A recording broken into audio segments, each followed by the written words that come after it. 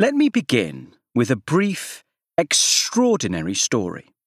The tale of a migrant who survived a war and a terrifying journey across the Mediterranean to start a new life in Europe.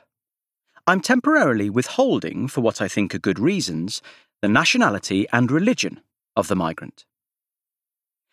A.T. was a well-connected man in his 30s who found himself on the losing side of a long-running war in an Asian country.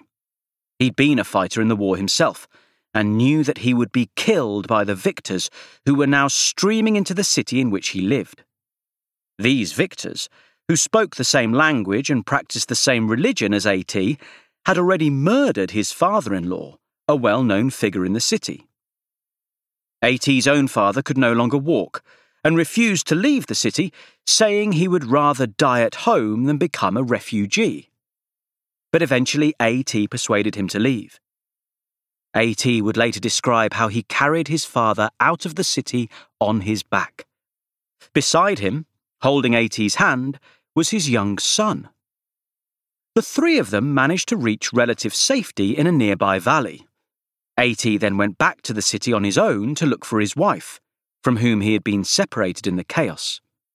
He later learned she had been killed. He returned to his father and son in the valley. With some other refugees, they travelled to the Turkish coast. From there, they took a boat out into the Mediterranean. There was no clear plan, except to escape the violence, and to find a place where they would be welcome. The boat stopped at several ports that were unwelcoming, including a place on the Greek mainland to which A.T.'s brother-in-law had fled. He learned that his brother-in-law had been killed. He prayed at his graveside and left. The refugees continued westwards by boat. It was a harrowing journey. They had heard that the mainland of Italy would be a good place for migrants such as them, particularly the area around Rome. They landed briefly in Sicily, where A.T.'s father died, but then were forced to travel back across the Mediterranean to Tunisia. They were then stuck in Tunisia for a year, where A.T. met a woman, herself a migrant from Lebanon, who fell in love with him. He was in two minds. He thought of staying there and marrying her, but he dreamed still of going to Italy, which had become a kind of promised land for him.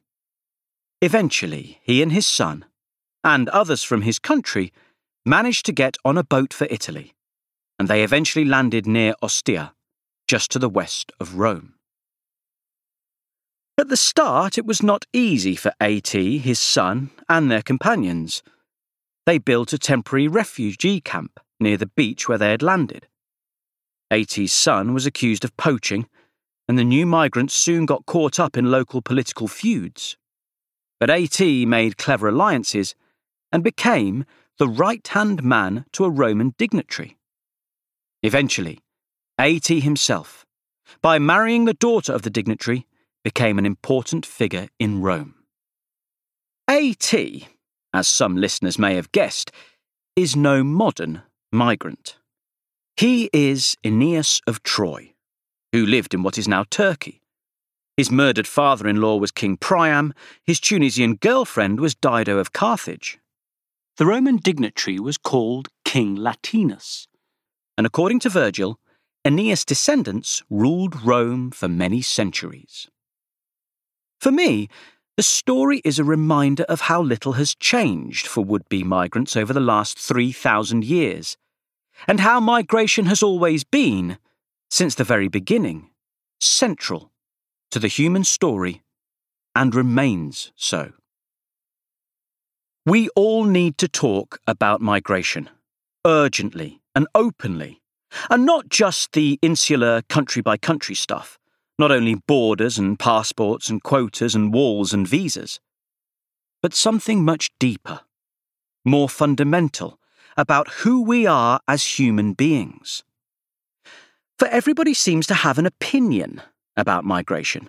In fact, if you just dig a little, most people have several, sometimes contradictory, opinions. Some of us are very vocal on the subject.